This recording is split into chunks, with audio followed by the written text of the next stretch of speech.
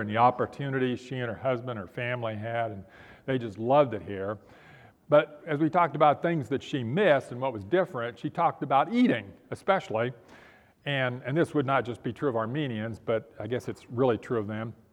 She said that, they always expect that people are just going to show up and walk in the door for dinner, and everybody would eat together, and they wouldn't know who it was going to be.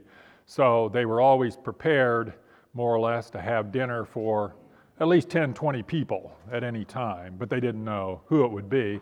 And she was kind of startled by the fact that here in America, nobody just comes over, they kind of wait to be invited or something, like that. But eating for them, of course, was really central to their culture and their life together, and really brought them together. And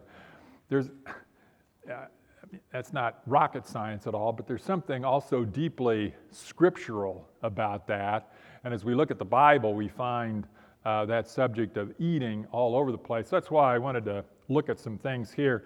If you have there's a little outline that were scattered around on some of the tables. There should be enough. And you need a Bible if you don't have one. There are extra NIVs back here. The text I put at the top there, Jesus said, "Do not labor for the food that perishes, but for the food that endures to eternal life." Kind of thought about, can't say everything in one sermon, but kind of thought about addressing that one. Does that mean that all of you who have jobs should call in this afternoon and say you're not coming in because you're not going to labor for the food that perishes anymore, but only for the food that endures to eternal life? Well, I don't think so. My mom pretty much drilled into my head, her favorite verse was, "If any would not work, neither should he eat." So, working is very scriptural, very scriptural. "Go to the ant, thou sluggard." She had a lot of good passages for me. I have a strong lazy streak, so I needed it. But anyway, so it's not that, but rather the focus here that Jesus is talking about. The ultimate focus is always what? The food that endures to eternal life. That's critical for us. And then Jesus fills us in. "I am the bread of life. Whoever comes to me shall not hunger, and whoever believes in me shall never thirst." Well, let's just go to that Psalm 1. Psalm 1, if you would take a look at that. And it's no accident, I think, that this verse is placed right at the beginning of the Psalter, when they took all of the Psalms and put them together in one book, or 5 books, depending on how you look at it, that this one came first. "Blessed is the man who does not walk in the counsel of the wicked, or stand in the way of sinners, or sit in the seat of mockers, but" what? "His delight is in the law of the Lord." And the law of the Lord there is actually the Torah of the Lord, which could mean the first 5 books of the Bible, Genesis through Deuteronomy. Sometimes it's used in that way. It certainly, law is an appropriate translation, but it is something bigger than just the law as we often think about it as Lutherans, law and gospel, the law that accuses, the gospel that saves and frees. This is law in a more general sense, the whole Word of God, the whole instruction of God. His delight is in that law of the Lord, that whole instruction, the wisdom that comes from God. And then it goes on, and on His law, on that Torah, He meditates day and night. And the word meditates is an interesting one there in the Hebrew. We usually think of meditate as something that kind of goes on quietly, as we might read something or hear something and we just quietly think about it and mull it over and that kind of thing. And that's included in this word, but actually the Hebrew almost always entails that the person is also muttering in an undertone, speaking the words. So for example, you might go home this afternoon and all afternoon you'll be saying, Jesus said, "I am the bread of life. Whoever comes to me shall not hunger. Whoever believes in me shall never thirst." At least I hope you will. You might be kind of muttering those words as you go to sleep tonight, or maybe the college students will be thinking, "Are you crazy?" Or something like that. whatever you might be thinking about. Anyway, it has the idea just to kind of mumble along the words as well as thinking about them. And this was an ancient practice, not just a Jewish practice, but an ancient practice, by the way. Our elementary school teachers will often teach us, don't move your lips when you're reading, and don't be mumbling because it'll bother the kid next to you or something like that. But in the ancient world, when you read a text, you also quietly spoke the words, usually. Even if you were all by yourself, you spoke the words. In fact, there's a great passage in St. Augustine, early church father, where in the Confessions, he's watching, he kind of comes upon St. Ambrose, for whom he has great respect, kind of his teacher, his mentor, and he sees Ambrose all alone, and Ambrose is reading silently. His lips aren't moving, and there's no noise coming out of his mouth, and Augustine is shocked. He's never seen anybody do that before, because the way you read is to kind of speak the words. Well, actually, that kind of meditation can be important. Martin Luther was actually big on that, not just reading the word, but that the word is actually what? In our mouth, and the word is in our ears.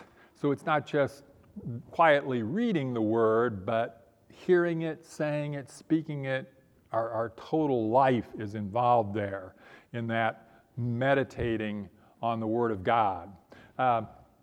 Take a look at, I might say also, Luther played a very significant role then in the Reformation.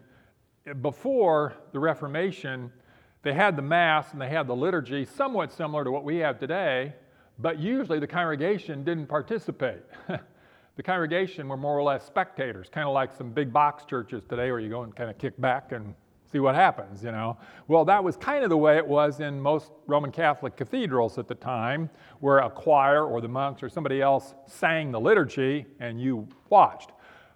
Luther did what? He put the liturgy and, of course, the hymns back into the mouths of the people.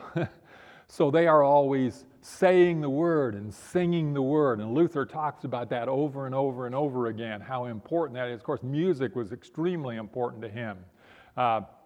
And he put the word back into their mouths, and that's involved, I think, in this whole idea of meditating on the word. Take a look at the next passage. It kind of backs this up. Psalm 63:6. Psalm 63:6.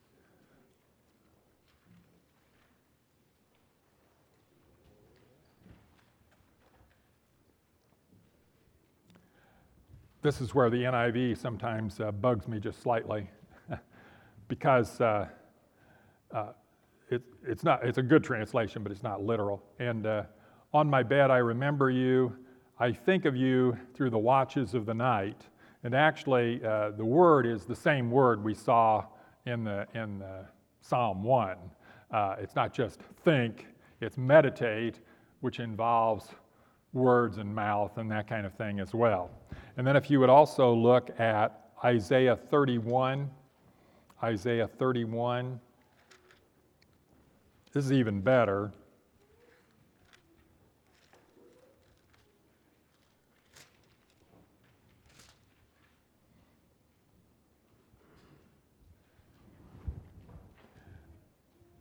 Isaiah 31, verse 4. This is what the Lord says to me: as a lion growls, a great lion over his prey, and though a whole band of shepherds is called together against him, he is not frightened by their shouts or disturbed by their clamor, because he's interested in the goat that he has there, or whatever it is that he's preparing to devour. As a lion growls, a great lion over his prey.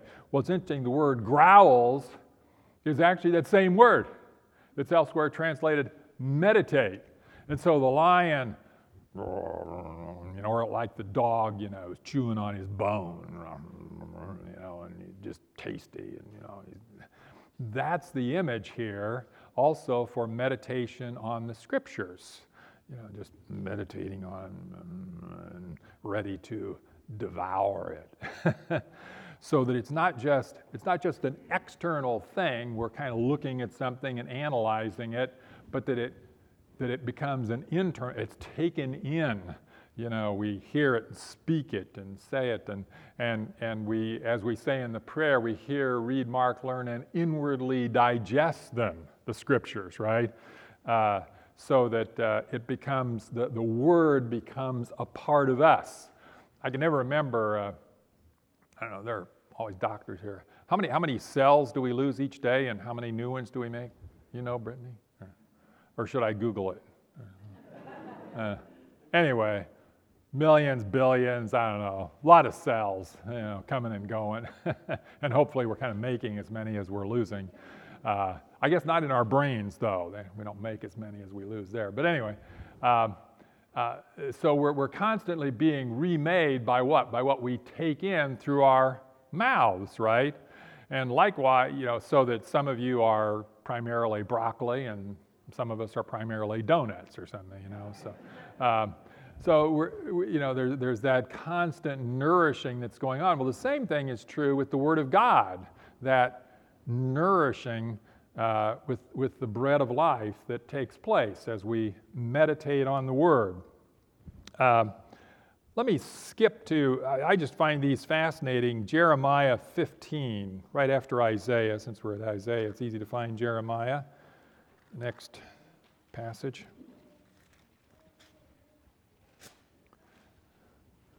I started ministry so long ago that when I started teaching and when I would have students look up Jeremiah, they would all start singing, Jeremiah was a bullfrog. He was a good friend of mine.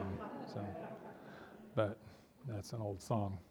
Anyway, Jeremiah 15:16, when your words came, I ate them. Didn't just think about them or look at them. I ate them. They were my joy and my heart's delight, for I bear your name, O Lord God Almighty. And then, as we're on a roll here, take a look at Ezekiel, the next major prophet right after Jeremiah. Ezekiel chapter 2, verse 8. Well, Lamentations is in there, stuck in there. Isaiah chapter 2, 8. But you, son of man, listen to what I say to you. Do not rebel like that rebellious house. Open your mouth and eat what I give you. Then I looked and I saw a hand stretched out to me. In it was a scroll which he unrolled before me. On both sides of it were written words of lament and mourning and woe. And he said to me, Son of man, eat what is before you. Eat this scroll. Then go and speak to the house of Israel. So I opened my mouth, and he gave me the scroll to eat. Then he said to me, Son of man, eat this scroll I am giving you, and fill your stomach with it. So I ate it, and it tasted as sweet as honey to my mouth. He really got into the Word, right? He ate the Word of God. He ate the scroll that was given to him. I'd like to know more about that. But anyway, the same thing then shows up in the book of Revelation. I won't go to that right now, but it's fascinating. This eat this book is repeated over and over again. And even before Christ came, the Jews were focusing quite a bit on this theme and talking about feeding on the Word and feeding on the Torah and being nourished by the Word of God. And that all plays in to the fact that Jesus comes along and he is what? The Word made flesh now. Okay? And so he says, I am the bread of life. Whoever comes to me shall not hunger, and whoever believes in me shall never thirst. He is, in effect, just as he is the fulfillment of so many other things, He's there in the Old Testament as the manna. He's there in the Old Testament as the rock from which the water comes. He is also there as the Torah, the Old Testament word, which is now made flesh in Jesus. The promises fulfilled.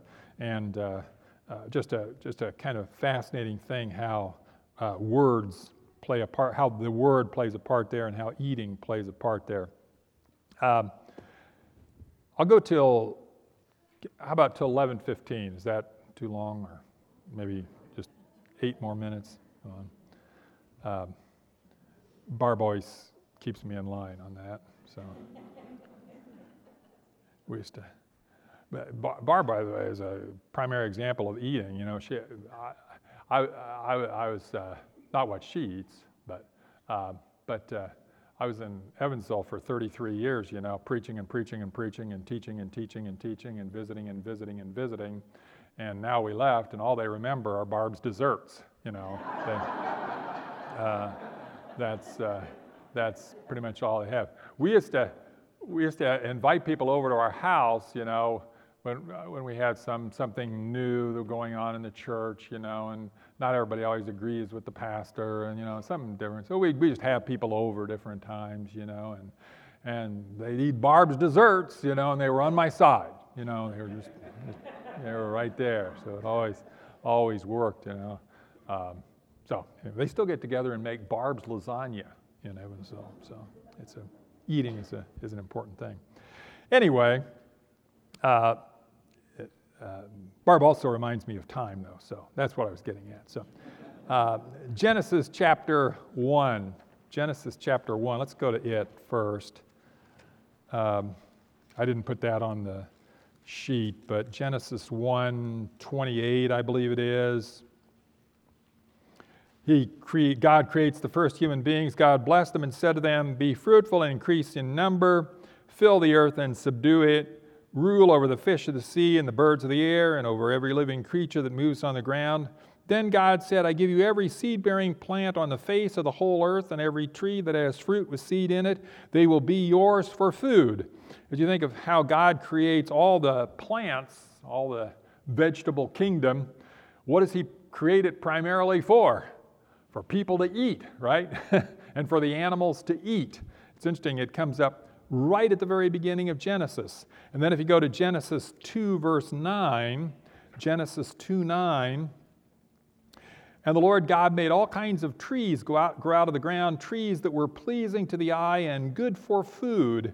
In the middle of the garden were the tree of life and the tree of the knowledge of good and evil." So there are these trees that are good for food, and then there are these two central trees, the tree of life, which would presumably give immortality, and the tree of the knowledge of good and evil, or the tree by which good and evil are known. It could be translated there. And then verses 15 to 17. "Then the Lord God took the man and put him in the Garden of Eden to work it and take care of it. And the Lord God commanded the man," and this is the first specific reference to an actual command. Before that, he had talked about how you'll reproduce and so on. But here it's a direct command in the garden. "You are free to eat from any tree in the garden, but you must not eat from the tree of the knowledge of good and evil, for when you eat of it, you will surely die." To eat of that tree is death. So you can eat, but there's a boundary here, and you're not supposed to eat of this tree. And so we go then to Genesis chapter 3, verse 1. "Now the serpent was more crafty than any of the wild animals the Lord God had made. He said to the woman, 'Did God really say you must not eat from any tree in the garden?'" So he's talking about eating already here. And of course, he's also causing her to do what? Doubt the word, right? Question the word. God really say? That's what he really meant? No. Don't you think he wants you to be happy and just enjoy whatever you want? You know. The woman said to the serpent, "We may eat fruit from the trees in the garden, but God did say you must not eat from the tree that is in the middle of the garden. You must not touch it, or you will die." She kind of adds a little bit there to the commandment, but it's sort of interesting. And Satan says, "You will not surely die." And with Satan's words, there's always a half-truth. When she ate the fruit, did she drop over dead on the spot physically? No. But there was death in terms of the fact that she was then separated from God by her disobedience. She had turned her back on God, as Adam did as well. And notice what happens then. She looks it over, verse 6. "When the woman saw it, the fruit of the tree was good for food and pleasing to the eye and also desirable for gaining wisdom. She took some and ate it. She also gave some to her husband who was with her, and he ate it." So she's looking at it. It looks good. It's pleasing. It's desirable for gaining wisdom. And notice the essence of the temptation was, God knows when you eat of it, your eyes will be open and you will be like God, right? When you like to be like God, be in control of your own life, you're in control of your own destiny, call the shots yourself. That's the essence of every temptation, and she falls for it. She desires to be like God. The fruit looks good and so on, and so she eats. And then the fallout from all of that too, we don't have time to go into all that, but the fallout all has to do with eating as well then, as not just Adam and Eve, but creation falls, and so Adam will plant, okra and broccoli, and he will get what? Thorns and thistles. From that point on, things just don't work out too well, and he has to get his food by the sweat of his brow.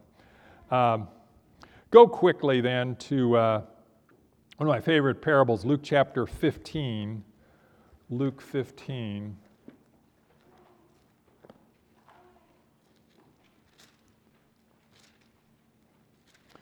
Great chapter central to Luke's gospel. In fact, Professor Just, who's been here some, he wrote the commentary on Luke for the Concordia Commentary Series. He organizes the whole commentary on Luke around that theme of the feast to which we are invited. And it's certainly here in this passage. Luke 15. Now the tax collectors and sinners were all gathering around to hear him. They seemed to be attracted to Jesus. But the Pharisees and the teachers of the law muttered, "This man welcomes sinners and eats with them." See, that's what really shocked them. Not just that he hung out with them, but that he ate with them. Because to eat was to do what? To be in fellowship with them, to accept them as friends, to want to be with them, be engaged with their lives. And he's supposed to be some rabbi or religious teacher, and he's eating with sinners. So Jesus then goes on to tell the first two parables of the lost sheep and the lost coin. And then we go on to the lost son, verse 11. Jesus continued, "There was a man who had 2 sons. The younger one said to his father, 'Father, give me my share of the estate.' So he divided his property between them." He would have gotten his share of the property when, by the way? When his father died. So in effect, he's saying here, "Dad, I wish you were dead." Why don't you drop dead? And weirdly, father goes along with this, right? So he divided his property between them. Notice he gives the younger son his share and the older son his share too, apparently, at this point. He's in semi-retirement, I guess, now. Not long after that, the younger son got together all he had and set out for a distant country. He goes where? Far away. Far away from the Father. Distancing himself from the Father. That's what sin does. It distances us from God. And there he squandered his wealth in wild living, and after he had spent everything, there was a severe famine. Not enough food, right? In that whole country. And he began to be in want, in need. His friends are kind of missing now. So he went and hired himself out to a citizen of that country who sent him to his field to feed pigs. Could you go any lower than that in terms of Jewish status? Probably not. The pig is an unclean animal to begin with. He's slopping the hogs, feeding the pigs, and verse 16, he longed to fill his stomach with the pods the pigs were eating. He is envious of what? Pigs. Little Jewish boy envious of the pigs. It's fascinating because they're eating better than he is. When he came to his senses, he said, "How many of my father's hired men have food to spare?" He's thinking about what? How he ate in the Father's house. "Here I am starving to death. I will sit out and go back to my father and say to him, 'Father, I have sinned against heaven and against you. I am no longer worthy to be called your son.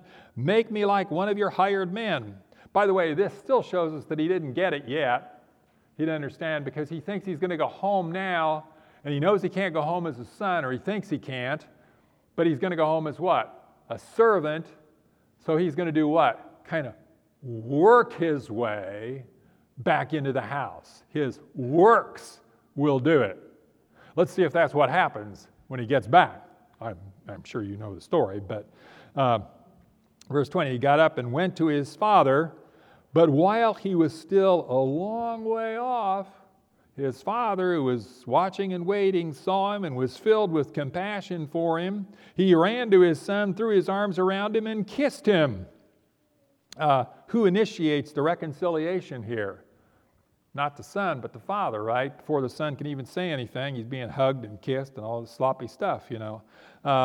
Verse 21, the son said to him, Father, I've sinned against heaven and against you. I am no longer worthy to be called your son. And he's going to say, make me like one of your hired men. But he doesn't get a chance to say it because the father is ready for what? The party, the feast, the meal. Eh? The son comes home and the father doesn't say, I told you so. The father doesn't say, well, we'll put you on probation, son, and we'll see if you shape up, and then maybe, we'll let you back into the house, What does the father say? Kill the fatted calf. Let's have a meal. Let's the party roll, and we'll celebrate. And so that feasting is a part of it. I probably better quit, but the older son is fun too because he's out been working in the turnip field, and doing all the work all this time, keeping the place together while his younger brother is off wasting all the money. And then he finds out there's music and dancing and feasting going on, and the older son doesn't want to go in, right? He doesn't want to go to the meal. Why not? Because he's not really hungry, is he? He's pretty satisfied with his life as it is. And so he's the one now who cuts himself off from the father, and the father goes out and pleads with him to come into the feast. Well, it's just central to, and I'm sure you kind of know all this, I just wanted to remind you of it, just so central to everything we do as God's people, and then the central meal, take, eat, this is my body, looking forward to the marriage supper of the Lamb and his kingdom, which shall have no end. I don't know, I printed out the first two verses of that last hymn, which I never used too often. I had never used too often, and I'm not sure why I didn't use it, because it's a great hymn by this Johann Rist, and I just printed out the first two verses because I didn't know whether you'd get to it. Singing, we don't always get to the third hymn, but I think you did today, didn't you? Yeah, anyway, that's good. So let's just read this together. He's obviously drawing on John chapter 6, the bread of heaven, the bread of life. And let's just read these verses together, these two verses in closing today. O living bread from heaven, how well you feed your guest. The gifts that you have given have filled my heart with rest. O wondrous food of blessing, O cup that heals our woes, my heart this gift possessing, with praises overflows. My Lord, you here have led me to this most holy place, and with yourself have fed me the treasures of your grace. For you have freely given what earth could never buy, the bread of life from heaven, that now I shall not die. Amen. Well, thanks for being here today. Have a great week. God bless.